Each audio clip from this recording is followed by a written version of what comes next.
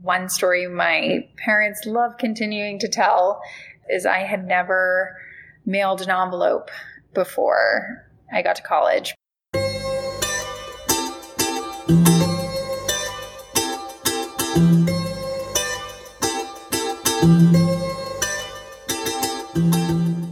Hi, I'm Tim. Welcome to We're Only Human. This is a podcast celebrating the resiliency of the human spirit. These are conversations with people from all walks of life, exploring their journeys and what makes them who they are. We're not perfect. We're not alone. We're only human. Today I'm chatting with Kim Kaup, who is the co-founder and CEO of the Superfan Company, which is an agency focused on unique products and programs for celebrities and brands and the like.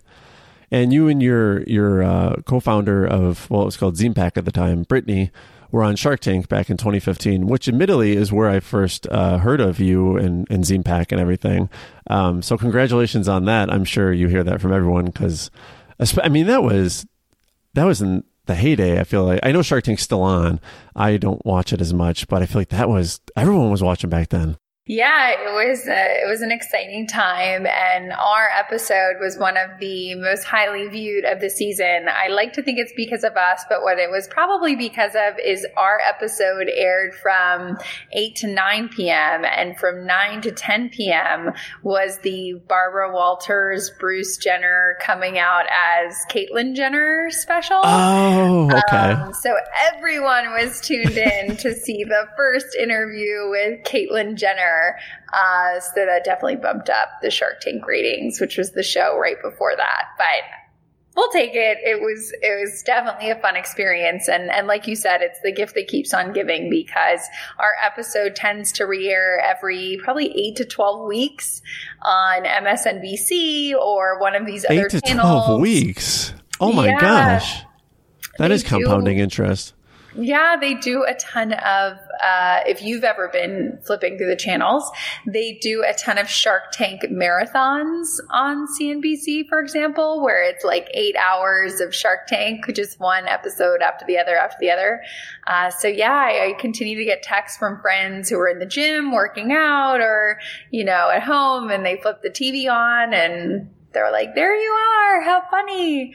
So yeah, it's quite interesting, and it definitely continues to re-air. So it's still fun.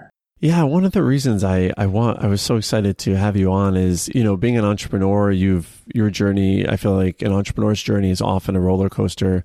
But then you also, you seem to have this desire to help others and teach and kind of share the lessons you've learned.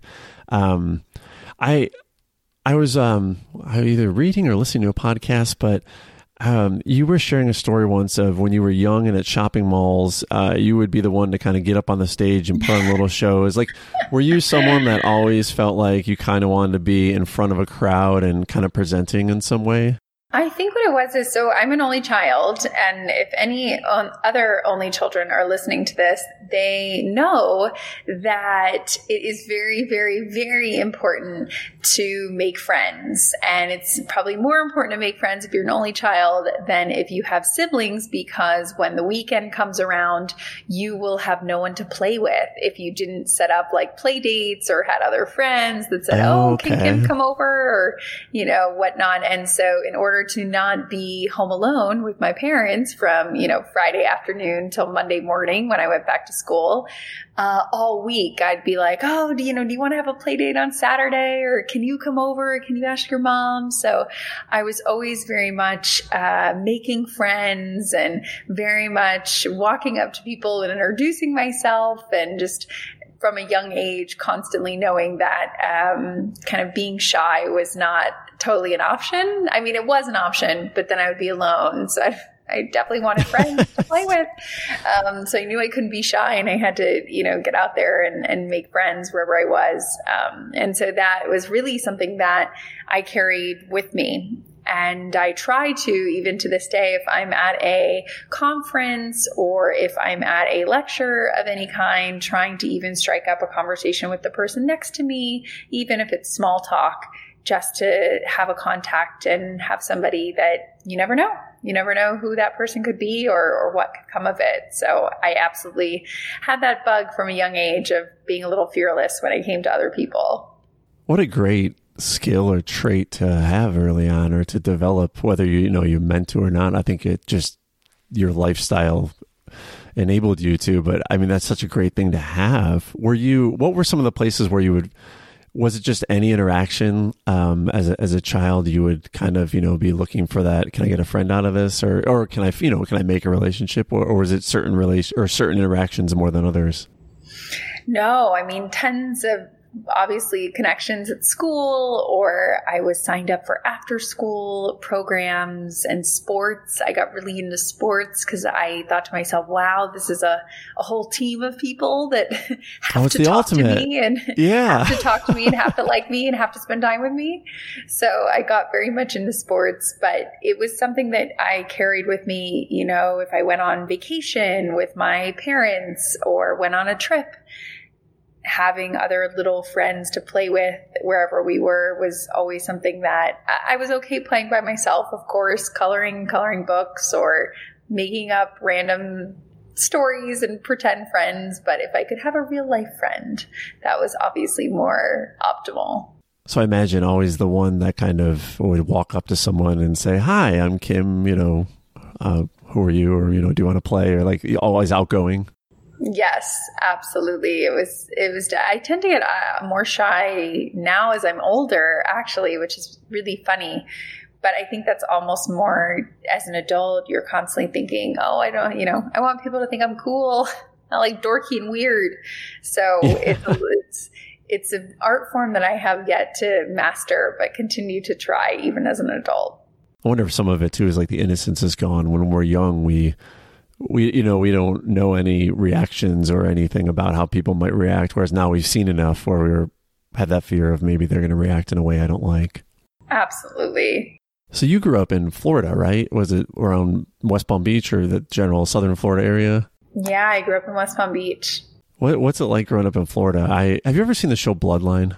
Netflix? I haven't. No. Okay, that was based in the Keys, but I'm picturing like a lot of water, a lot of getting out on the water, a lot of just being outside as a kid. Like, is that kind of what it was like? Absolutely. And West Palm has gone through significant economic growth in the last 10 years. But when I was growing up there, it was much more sleepy than it is now. There was not nearly as much development as there is now.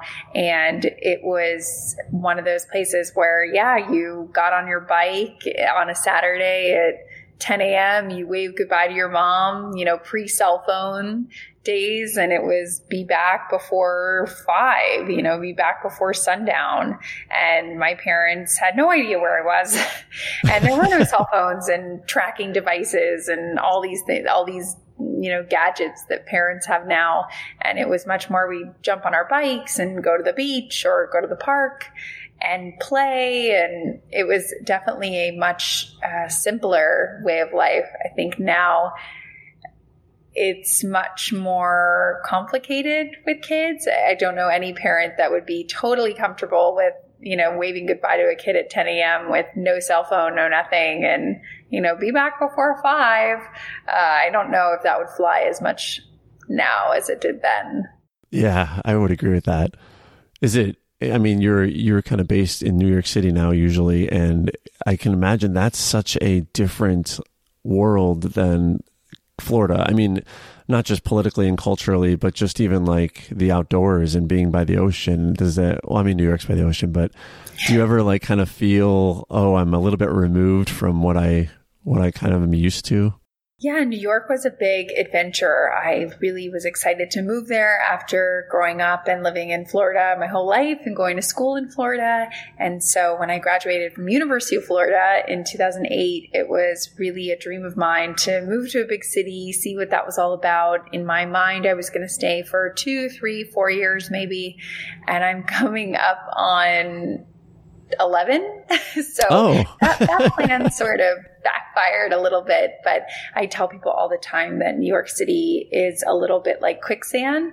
The more you try to leave or the more you make plans to leave, the more it sort of sucks you in, and there's always something else to do and something new to see and somebody new to meet. So it's a magical place. I certainly won't be there forever. It's not my forever home, but for the last 10 years, it's been completely incredible, and definitely a place that I would recommend that if you like cities and you like that sort of fast-paced environment, it's definitely something to try, even if only for a couple months in your life. How were your parents when you kind of left the nest there and headed off to a big city? Were they missing you, or like, encouraging you, enjoy your next adventure? I think they were obviously sad, as most parents are whenever your child is moving farther away from you and not closer to you. So I think they were sad, but they were very excited for the opportunity. I think my mom really enjoys it now. She loves coming to visit me in New York. There's always a Broadway play to see or a restaurant she read about to try. So I've realized now that lots of friends come and visit you when you live in New York. The minute you live somewhere really interesting, you suddenly have way more visitors than you ever had at any other point in your life. And so I definitely have a lot more friends coming to visit me now that I live in New York than maybe when I lived in Florida.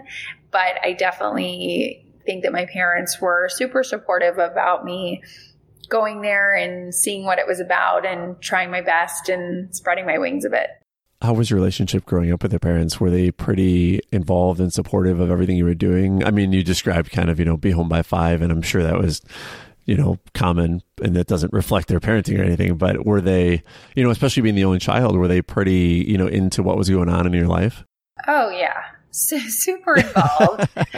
Super into everything. Dad was the coach of my basketball team. Oh, Dad was the coach. I did competitive volleyball. They would travel with me to away games. They were very involved, very much involved in my studies. If I needed something, if I needed extra help, organizing that, figuring out how to get me extra help, wanting to see my grades, wanting to see my report card. It was definitely parents that were involved in every step of the way. I think it was helpful for me to know that there were other people there to help me if I needed it, if I was struggling in a class, if I was struggling with a subject area, they were there. But I think they also gave me room and space to grow and fall on my face. And, if I didn't study for the test, didn't get a good grade type of thing. So they were not helicopter parents, but they definitely were involved every step of the way in terms of if I needed them or I needed their insight or guidance with anything. Oh, that's so great. Does that feel good now? Like you look back and think, I'm so glad I had that. I was extremely lucky. I think it was so fortunate. I do a lot of work now with juvenile justice and a lot of work with vulnerable youth. And it's a huge factor when you have individuals in your life, whether they be parents or grandparents or aunts or uncles or even mentors, teachers that care if you succeed, that care if you fail, that are there to help you, that are there to give you guidance.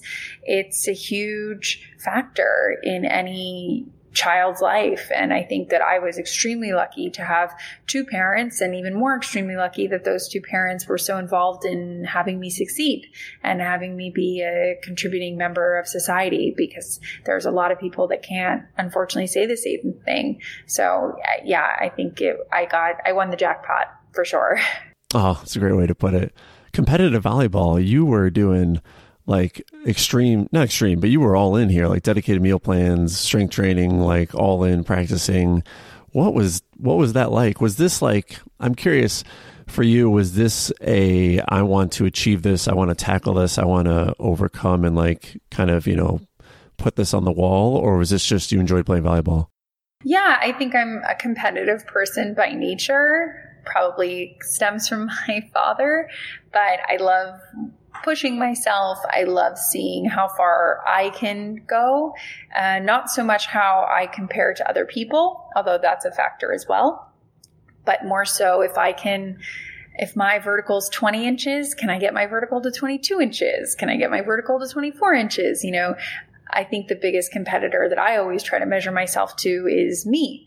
And I don't try to measure myself compared to somebody else, because I think as long as I'm trying to beat my own best, that is a good goal. So for volleyball, it was certainly that, seeing how far I could push myself, seeing how far I could go.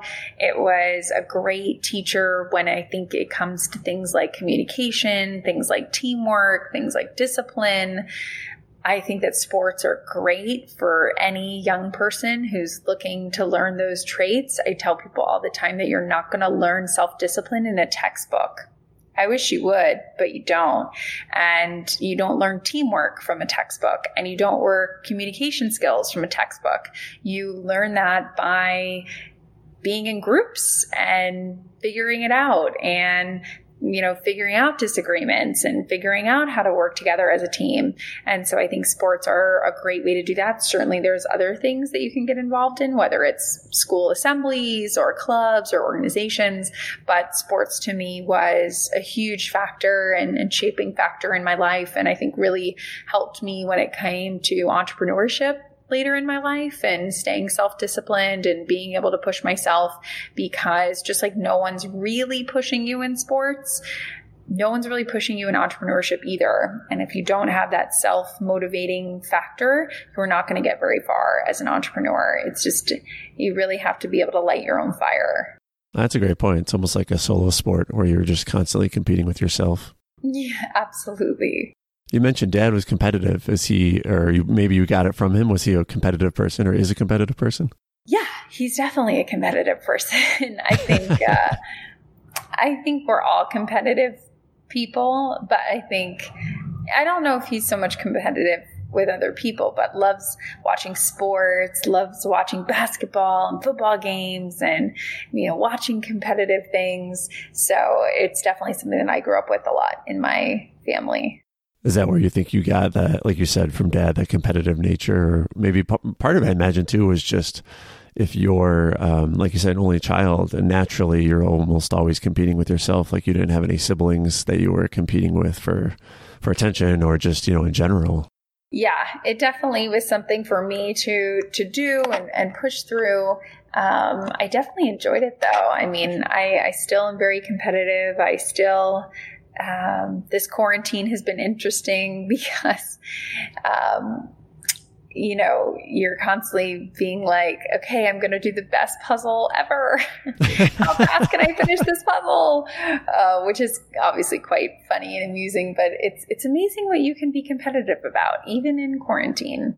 The puzzle is a real thing. I never do puzzles, and I just finished a 500-piece one. And like you said, I noticed every time I put a piece in, I felt this sense of achievement, and I felt like, oh, I accomplished something. And yeah, it's like the picture of the ocean, but it's pretty cool. 100%. You mentioned somewhere on the interwebs that the first time doing your own laundry was when you went to college, and I connected to that because, Kim, same here. I didn't do it. I'll say it. My mom did all the laundry. She just did for the three of us. And I went to college, and then I was like, oh, crap.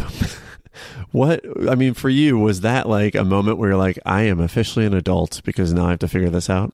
Oh, there were so many moments in college where I said, I'm officially an adult. One story my parents love continuing to tell, which I admit is a little ridiculous, is I had never mailed an envelope before I got to college because my dad worked from home. He had a home office. He was a business broker, which is kind of like a real estate agent for small businesses like restaurants and dry cleaners. And so he had a home office. And whenever I needed to send something, thank you letters for birthday presents or Christmas presents or, just little notes to anybody in my family, I would, fill out my little stationery and I would put the address on there. And then I'd put it in my dad's office. And when he went to the mail for the day, he would put a stamp on it and off it would go. And so I had never even bought stamps before, which is so silly until I even got to college. And then I was like, oh my God, where do you get a stamp? How does this work? How many do I put on here? Because I had never done it. Same with the laundry. So there were lots of things that I don't think I realized my parents took care of, that all of a sudden when I was living on my own, I was like, oh, guess I have to take out the trash. And I guess I have to do all of this stuff that previously was done by my very wonderful and my very lucky to have parents. Yeah, we don't know what we don't know. To this day, my dad is a tax accountant and he's retired now, but he's done my taxes my whole life, and to this day still does my taxes. So I've never done my own taxes, which I feel like is the big adult thing. So I know what you mean. That is very lucky. Yeah, I really lucked out there. So you go off to college, and you loved reading magazines, just a big magazine person, and you were set on working at a magazine. What's the deal with the magazines? Is it just you? I mean, I'm picturing like him at the dentist's office as a kid reading through the highlights or, and just kind of falling in love with this medium. Is that what happened? Yeah, absolutely. I had my highlight subscription. I had my 17 Those were the best. magazine. I had Bop and Teen Beat and all of the little magazines you had, Cosmo Girl, when that was still in print. And so it was something that I just fell in love with. And we had a family friend. She worked in publishing. And so I definitely looked at her as like whether it's older sister figure or mentor figure or just that cool person who's, older than you and seems to like have it all together type of thing. So I felt very much like, wow, I want to do that one day. And it really stuck. It was something that I just sort of knew from a young age, like 12, 13, that I really, really, really wanted to work in a magazine. How much fun is that? I feel like magazines, especially at that age, well, even now, I've never worked at one, but they seem like this big world of, people writing and photography and putting it all together. Did you, was it kind of like an escape, like reading the magazines? Was it, I know like I love movies and I always feel like it's a great way to escape to another world. Were magazines kind of like that for you? Definitely. I think I was very fortunate. My mom is a voracious reader. She could probably read a book a day, but definitely a book a week to this day. She goes through books like crazy. So she very much passed that skill on to me. I read a lot. I love reading. I read everything, whether it's books. Now I've been doing a lot of reading audio-wise. I have an Audible subscription that I love, in addition to my, beloved hardcover books and magazines, which I still get magazines to this day, and people think I'm crazy, but I love getting my magazines. So I very much enjoy reading. To me, it's a relaxing practice. There are days where now we are in front of the computer so much and in front of the screen so much that if I start a work day at, call it 9 a.m. and I end the work day at, call it 7 at night, that's 10 hours of staring at a screen. So there's often times where I get home and I don't want to keep staring at a screen. I don't want to stare at the TV and I don't want to stare at an iPad. So if I can pull out a magazine or read, it's a form of entertainment for me that doesn't involve more screen time, which sometimes my eyeballs just feel like they're going to fall out of their sockets. Yeah, I think that's great. That's even more reason to read magazines nowadays. I think that's great. A complete opposite of screens, kicking it old school and reading the glossies. Yeah. Exactly. So you then, at one point you worked at Brides Magazine, which is a big magazine. Was that like the dream job, or was it just, I want to land a job at any magazine just to get into this world?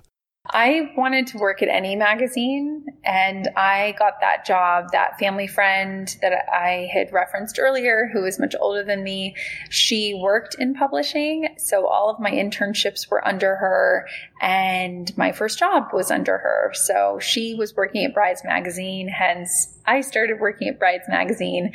I had applied to lots of different magazines and lots of different jobs, but I graduated in May of 2008. For anybody that can recall, 2008 was not a great year. It was the start and height of the recession. So beggars could not be choosers. I didn't get to say, well, I really want to work at this magazine. It was like, oh my God, if someone will take me from a magazine, I don't care if it's, Big Bear magazine, I'll learn to love bears, whatever. So it wasn't like I had my heart set on Brides Magazine. I was just so ecstatic that I got a job that, like I said, it literally could have been anything. And I would have been like, okay, we're going to make the best of this. Yeah, May 2008. So I graduated May 07, so the May before. And I do remember that whole May through September of that year. And it was just, in some ways, kind of like this current COVID situation. It was kind of surreal. We had never experienced that in our lifetimes. What a time to be getting out of school. Yeah. Yeah. Pretty crazy, honestly.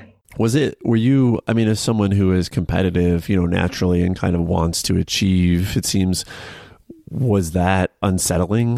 More so than usual. Because I feel like for anyone that's unsettling, but if you're really driven and now, the environment you're being cast out into is beyond your control, sort of stacked against you.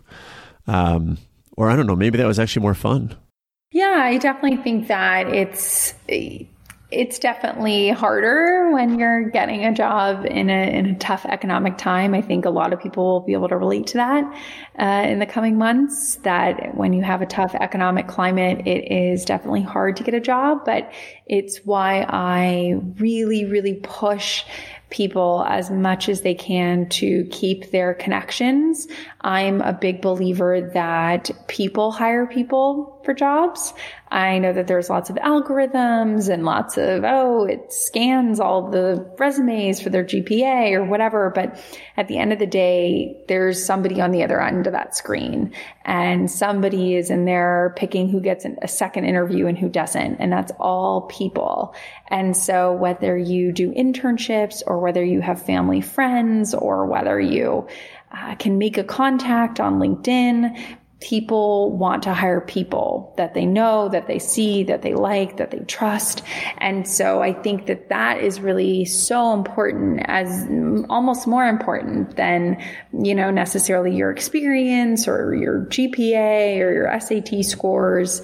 You really want to be able to utilize and rely on those connections and that network. So I'm a big believer in network building, almost more so than GPA building or resume building, because I think at the end of the day, what really matters is that you have somebody inside a company or inside an organization that's advocating for you.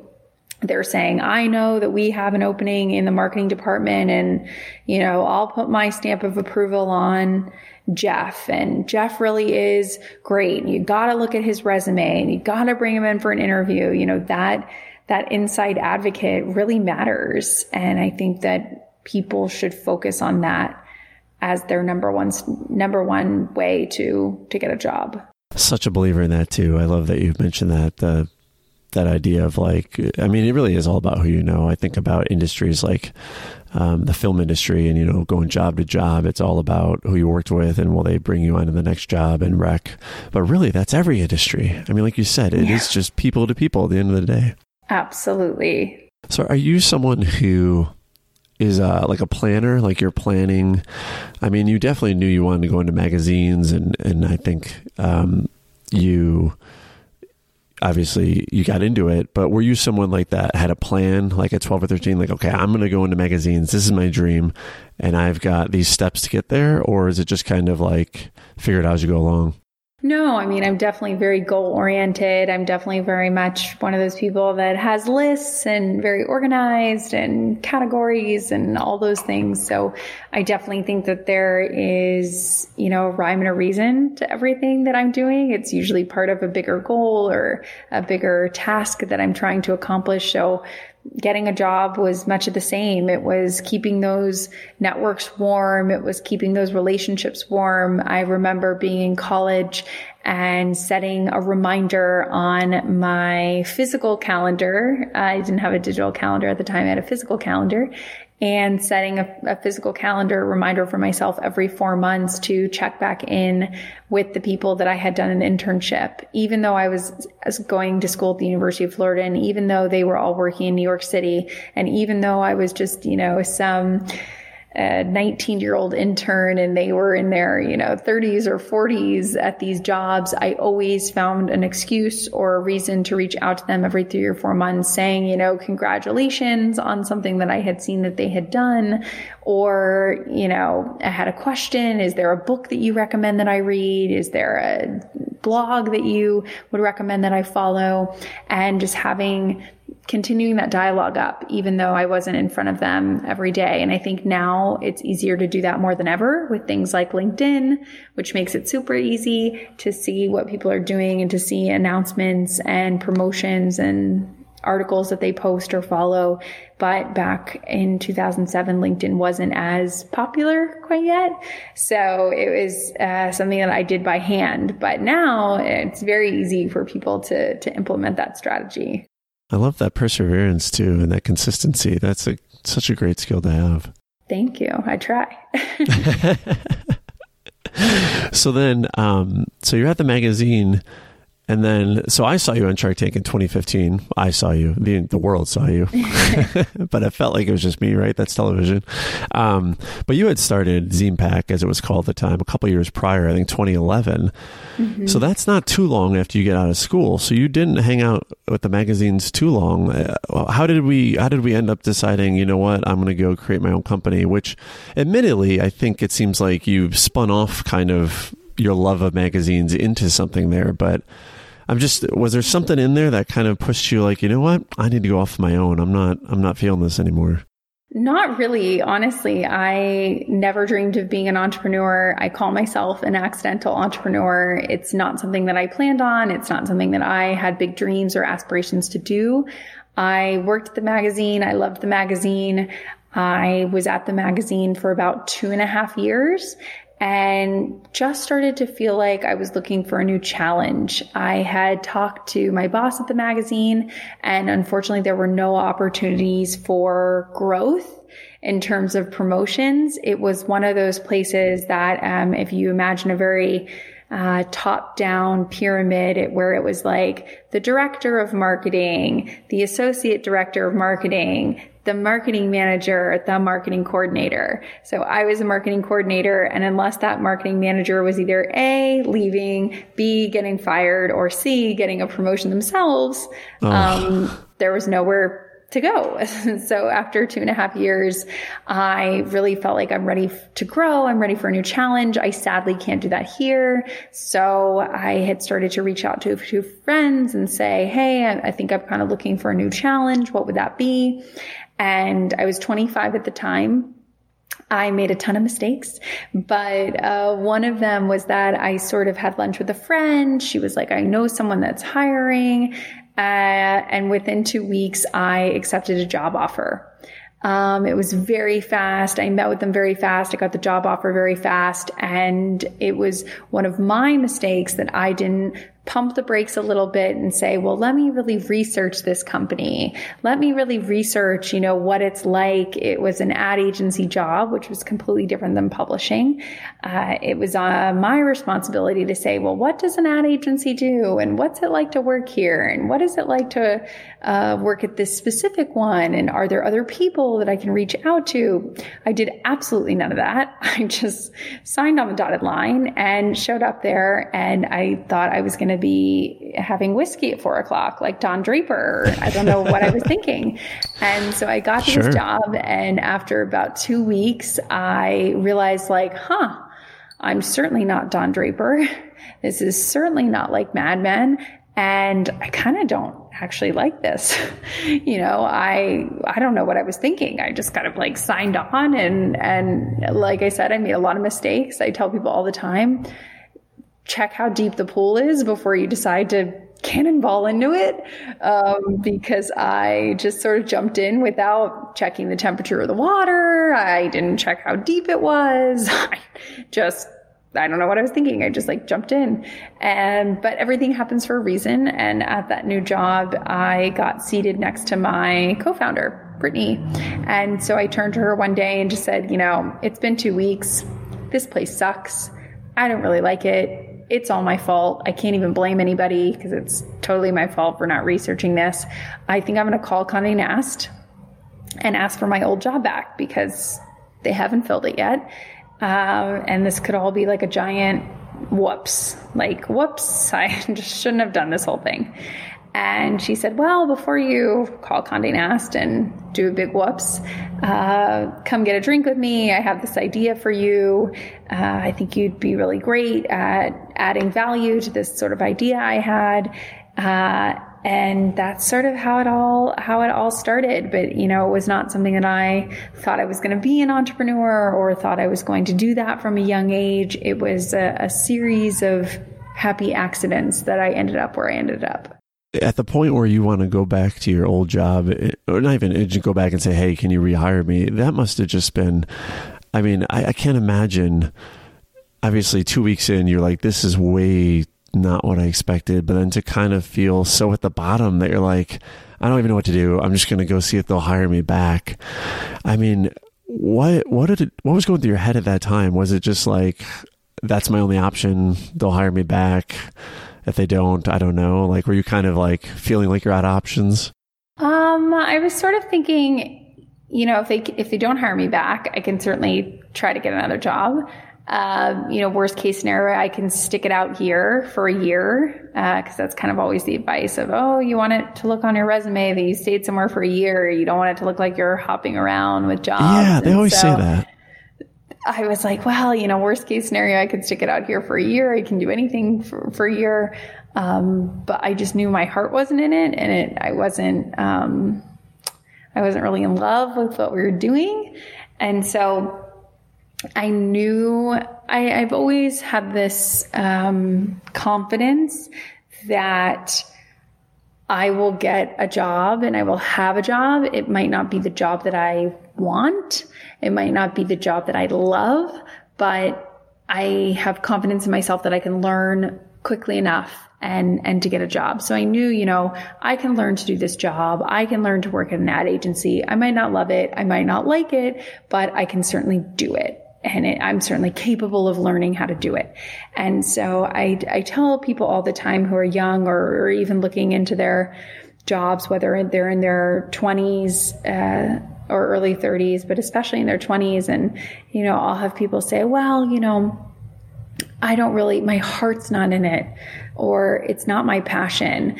And you're allowed to have a job in your passion when you're in your 40s or when you're in your 30s. Like, you have not earned the right to say, I know it's a full-time job with benefits and 401k and health insurance, whatever, but I just don't know if it's my passion. It's like, it is a paycheck. And you have student loans, or you have a mortgage payment to make. It's like, listen, when you get to be, a movie star, then you can be like, well, I just don't know if I want to take on this film. Okay, when you have millions in the bank, then you can be like, well, I just don't know. But until that day hits you, it's like, if someone is there and they're offering you wonderful benefits and a job and an opportunity, you take it. And I think a lot of people are going to go back to that in the next couple months of, it's a privilege to have a job, and it's a privilege to work and contribute.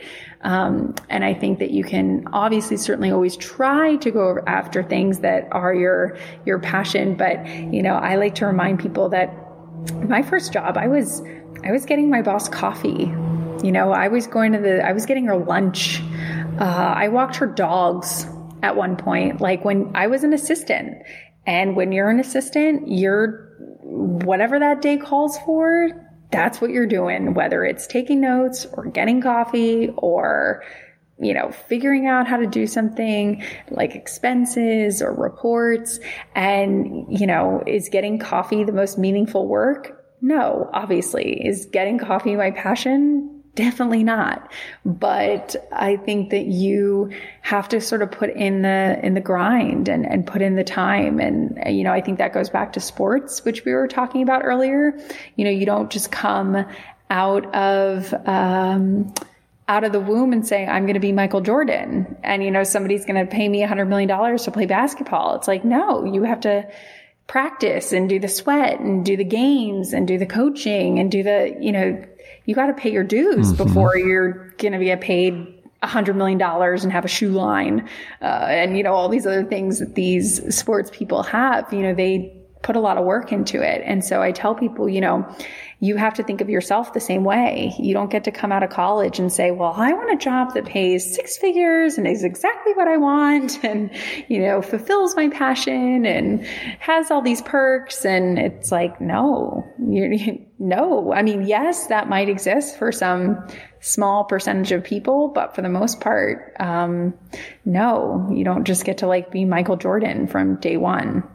Humility, I guess. I'm starting to, in my head here, I'm starting to paint the picture. You're an accidental entrepreneur, but upon reflection, you have all the skills, it seems, and all the traits. You're very competitive, you're goal-oriented, planning, very, humble and not afraid of humility. And because I'm thinking that skill specifically would probably lend itself very well to when you start your own company and you're now a founder. You're not on Shark Tank yet. You're not raking in the dough yet. You're probably doing all the things you were doing as an assistant, but now for yourself. Exactly. Exactly. Yeah. Did that lend itself well? I mean, just kind of having that, like I said, I feel like all these, and I want to learn more about kind of like what you see as your long game, but it seems like every part of who you are sort of like built up to this idea of I'm going to be an accidental entrepreneur, or this is a natural fit for what I want to do. Did it feel like that? When you and Brittany decided we're going to do this? I think when we decided we were going to take up entrepreneurship, I studied the worst case scenario. And, I tell people all the time, whatever decision you're going to make in life, to really study and stomach the worst case scenario. And so there are tons of people that come to me really excited and they've seen Shark Tank and they have an idea and they want to start this business.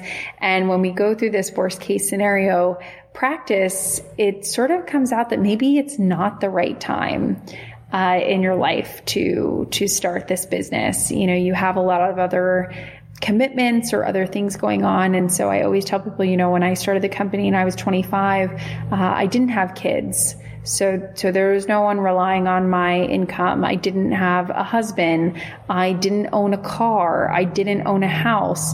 I had scholarships in college, so I didn't have any student loan. I didn't have things that required my paycheck. I didn't have things that required my time. It was really just me at 25. And I thought, okay, worst case scenario, this doesn't work. I make $0 and I can't pay rent. And then you kind of keep going with the scenario. Okay, if I can't pay rent, what's going to happen? Okay, then I have to leave New York. Okay, if I have to leave New York, where am I going to go? Okay, my parents are in Florida. Going to go home to Florida. Okay, if you don't have a job and you don't have a house and you're living with your parents, okay, then what? Okay, well, then I'll have to find a job. Okay, well, what's a fast job I can get to make money? Starbucks, McDonald's. Do I think I could get a job at Starbucks? Yes, I do. Okay, so in that short time, the worst case scenario was I leave New York, I live on my mom's couch, I work at Starbucks.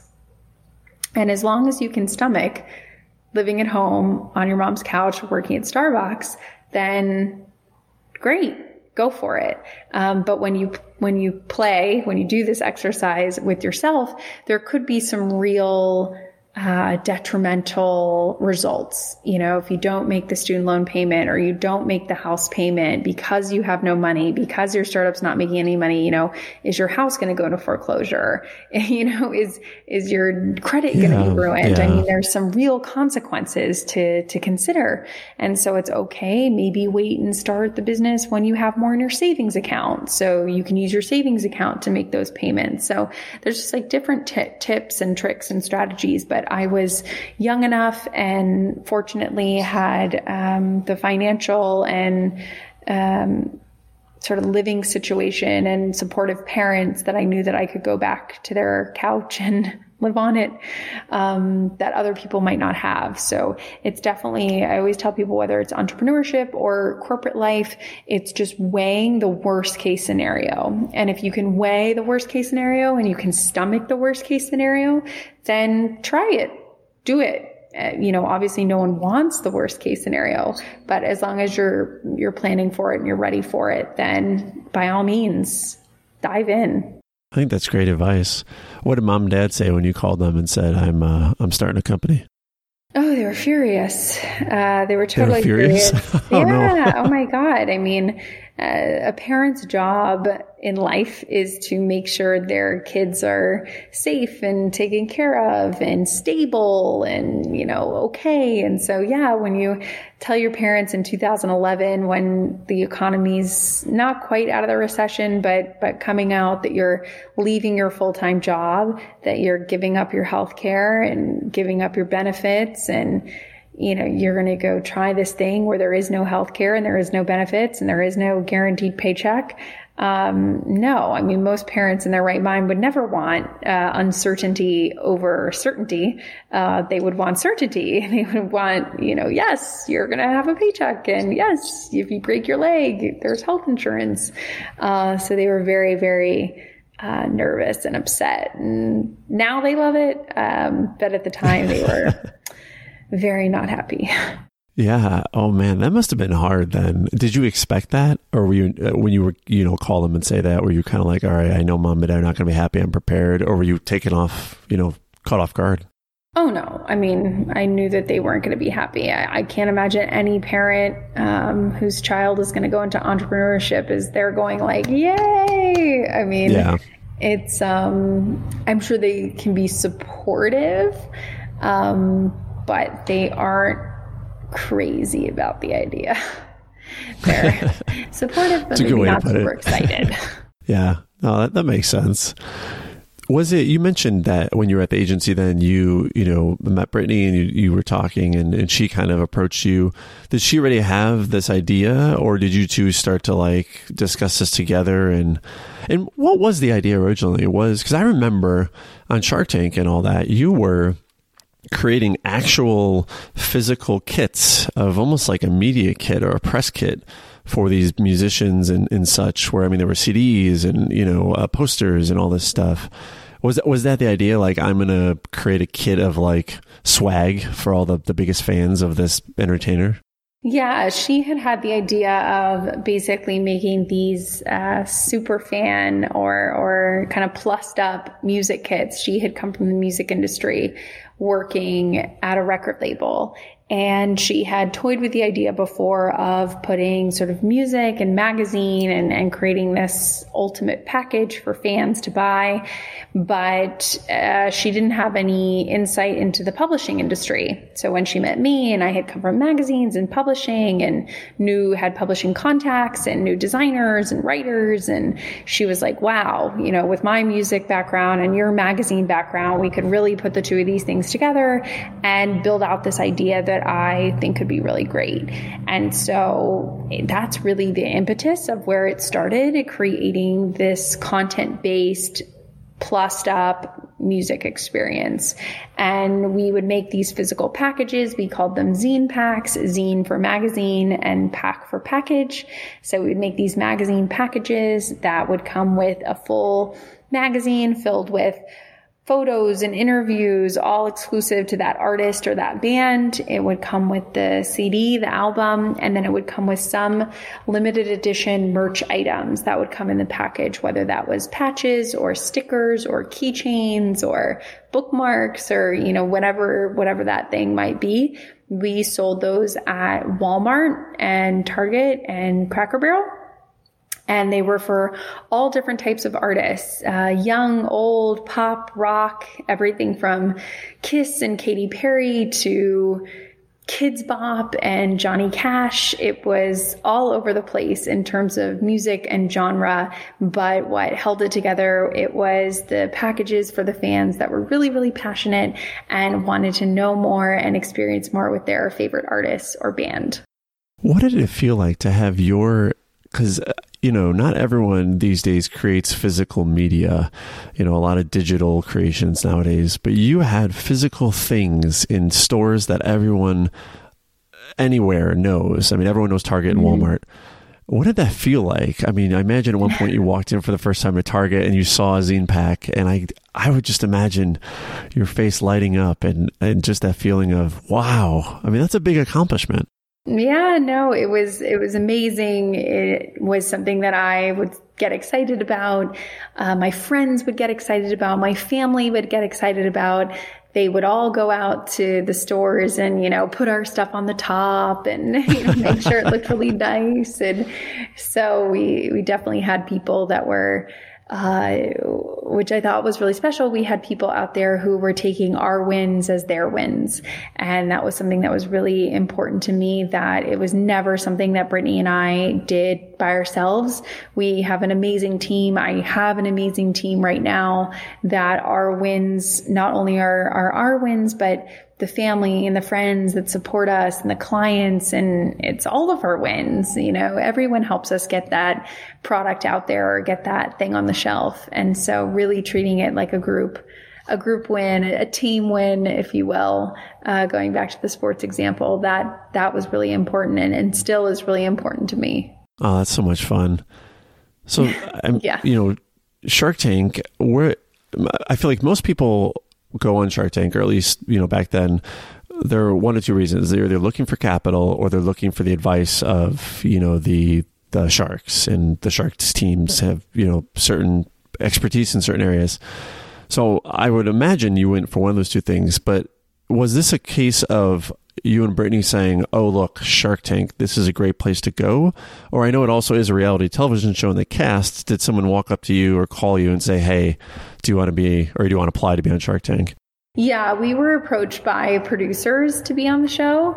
So that was an interesting way to be invited to be on, which was really wonderful. I had never seen the show, actually, so I didn't know what it was. Oh. Yeah, I don't watch a ton of TV. I watch TV, but I don't watch like a ton of TV. And so I had never heard of the show. I didn't know what it was. I didn't know anything about it really. But Brittany had seen it. So Brittany knew what it was. And when I had first heard like, oh, they want you to be on this TV show, I was like, oh no, it's a reality show.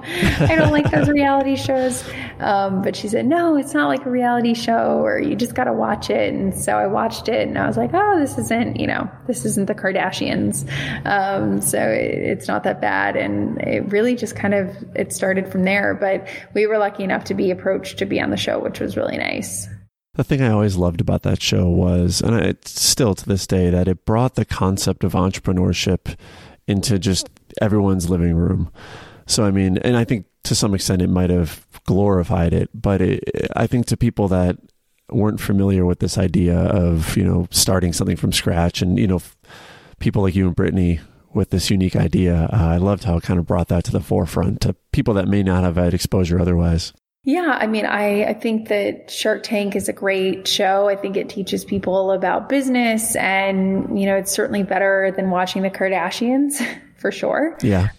Learning about business and having young people learn about business is really great. However, I have a love-hate relationship, because at the same time, I don't want people to think that it's super easy, or like, oh, well, you need money, you go on a show and 7 minutes later, you walk out with a check for $100,000. Exactly. Cause like, that's not how it works.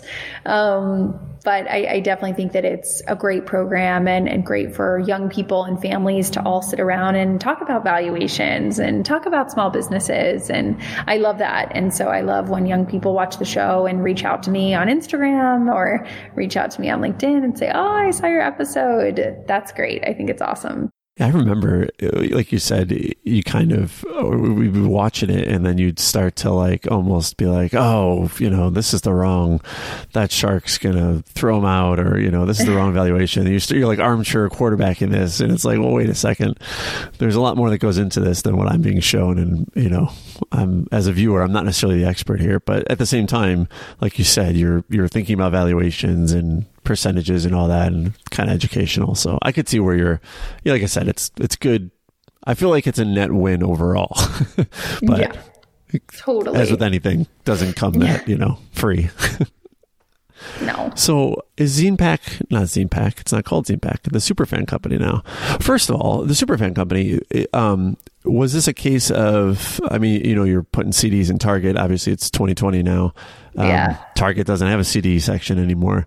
Was this a case of evolution of, we're evolving what we're doing and maybe the name kind of suggests that we're still putting CDs in Target?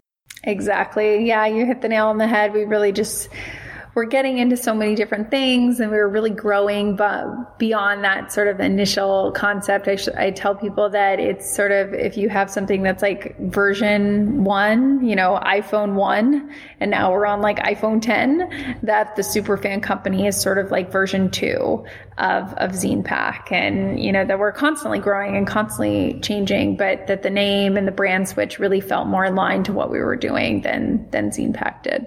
So is the current version of Superfan Company, is this like what you envision? Is this your legacy, or is this kind of like your life's work, or is this just a stepping stone? Like, like you mentioned, New York might not be your forever home. Like, is Superfan kind of like what your what do you call it, hanging your hat on? Yeah, I think the Superfan Company to me is wonderful. My team is wonderful. They're absolutely outstanding. I feel so fortunate to work with them every day. Our clients are amazing and super outstanding. And so I think for me, it continues to be something that's fulfilling. I think also what I've realized in this season is after, I started the company in January 2011. We're now in 2020. I can't believe it's been over 9 years. Yeah, so congrats. I started in earnest. Thank you. I've started in earnest to really take a lot of the knowledge that I've learned, to take a lot of the experience and a lot of the street lessons and street business lessons that I've learned over 9 years of entrepreneurship and doing deals with these big retailers or doing deals with these big celebrities or sports teams, and saying, how can I transfer this knowledge to other people? How can I make sure that people don't fall into the same potholes I did? And that's not necessarily just entrepreneurship, because there's lots of people who are trying to work out big deals or trying to get that promotion or trying to, push themselves a little bit harder. And so for me, it's how do I transfer all of this knowledge that I've learned the hard way, learned by falling in every pothole, to other people. And so I've really started to build out my website, kimkalp.com, my LinkedIn, where I do weekly free videos where I'm trying to pass on that knowledge and help people as much as I can, because I just wish someone had been there for me and that I could copy their homework. Because at this point in life, I'm like, listen, I have the homework, just come over here, copy it down. Then you don't have to worry about doing it all wrong. And it's totally cool. The teacher's fine with it. So that's like really the stage. That's a big stage of where I am right now. That's so nice of you. Thanks for doing that, because I think, someone like yourself, like you said, you've gone through the experience, you've fell down, got knocked down, you're back up, and you learned you don't have to spread the knowledge. And I wish more people would, but thank you for doing that. That's so kind. Of course. No, it makes me happy to know that someone else is being saved from all the mistakes I made. That's great. So Brittany is no longer with Superfan, right? She left last year. Yep. She left, and she's doing amazing, doing a ton of speaking gigs, doing a ton of deep dives into how to create superfans for other industries. Oh, fun.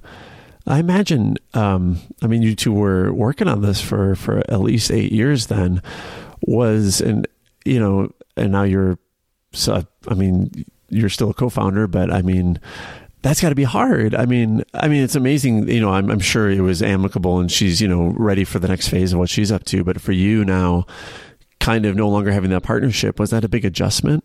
Yeah, it was definitely an adjustment for sure, but I think I was really fortunate to have such a strong team around me. That made it much easier. And I really think that it was something that was done gradually. It wasn't like 1 second on, the next second off. It was something that phased out over about a year. So it sort of lessened it was a Band-Aid that was slowly ripping off instead of a really fast one. But yeah, I think if there's one thing that entrepreneurship has taught me, it's that to get really used to change and to get really comfortable with change, because things are always changing. And I think now more than ever, I'm definitely trying to carry that practice with me now. I think, my God, we've seen more change in the last 60 days with this pandemic than we have in the last 6 years. So it's really about being like, okay, things are going to change. You know, what is true today is not going to be true in 2 weeks, and it's not going to be true in 2 months.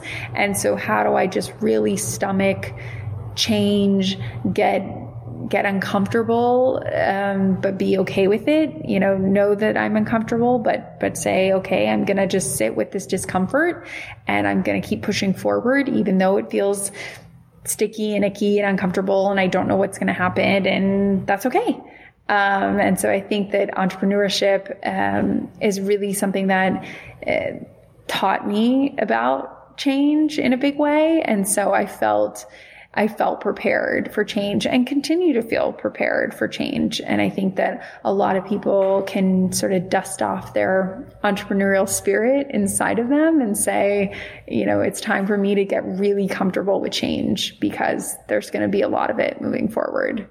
Do you think that, I'm imagining if you had never sort of ran into Brittany and gone down the path of ZinePack and then Superfan Company, do you think you would have ended up an entrepreneur anyway? Or what do you think you'd be doing right now?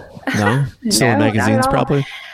No, not still in magazines. I don't know what I would have done. I probably would have worked in another magazine for a while. I don't know. I would have stumbled into something. I think that I'm a big believer in really setting your end point and your end goal, but not being married to it. So I tell people all the time, when you're getting ready to go on a trip and you're in the car, the first thing you do is you plug in your destination point. And you don't worry about how you're going to get there. Waze worries about it, or Google worries about it. You just know where your blue dot is, and you know where the red dot is, where you're going. And however you get there, who knows? And there might be a detour, but you get rerouted. And life is the same way. So my end goal has always been, you know, create an environment where I'm happy, create an environment who I like the people that I work with, create an environment where I feel like I'm learning, where I feel like I'm inspired, where I feel like the work matters. And, you know, how I get there, who knows? And that could change and that could form, but like that's the end goal. And so I think I would have continued to find that end goal. But yes, it might not have looked exactly like Superfan. It could have looked like, who knows? I could have been working at a sports team in their marketing department. I mean, I think to me, it's all about how do I accomplish the end goal and not so much how do I get there. I worry less about how I'm going to get there. And I think a lot of people in life, if they just focus on what they want out of a situation, and they worry less about how they're getting there, it's like, don't worry about how you're going to get there. Life will figure that out. Just focus on where you want to be. I like the that Waze and GPS analogy. That's really nice. I never thought of it that way, but it's a really good analogy. Thank you. So what's next? You know, man, you think about the evolution from ZinePack up until now, and that was 8 years, 9 years. I can't imagine, you know, with the work you're doing, what the next 9 years would bring. Like 9 years from now, are you sending out holograms? You know, like what is? That's a long time. I can't even imagine. Yeah. I mean, who knows? Like I said before, I've made a real habit, since I started the company, that we've never made a 5-year plan. We've never made a 2-year plan. I don't believe in them. Going back to that thing about change, I think things change too fast and too quickly to make any plans. So to me, it's that end goal. It's really just focusing on how do we continue to do work that's meaningful? How do we continue to do work that clients love, that fans love, and the rest we'll figure out. But that's always going to be the end goal. Oh, I love that. And I agree with you. 2-year, 5-year plan.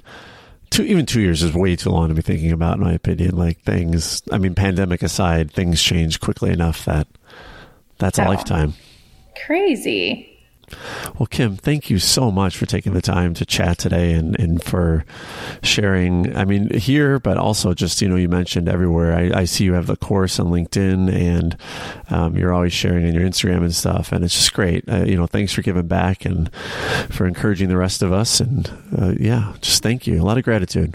Thank you. And yeah, if you're listening to this, please say hi. I'm on Instagram. It's just my name, Kim Kaup. I always tell people if you're looking on Instagram, you can start to spell like Kim Kardashian, like Kimka, and it'll be like the second one under Kim Kardashian, and it's the Kim K with the clothes on. Because one account has clothes off and the other one has clothes on. So I'm very easy to find. I'm the Kim K on Instagram that has clothes on. So there's that. And like I said, my website is just kimkaup.com, and there's a ton of resources on there and advice and my blog and all sorts of stuff. So I'd love to say hi, and can't wait to hear from you guys. What an unfortunate situation that others on Instagram have put you in. It's easy for people to find. Thanks for listening to We're Only Human. Please subscribe to the podcast in your favorite podcast app, rate and review us, and share this episode with a friend. Thanks.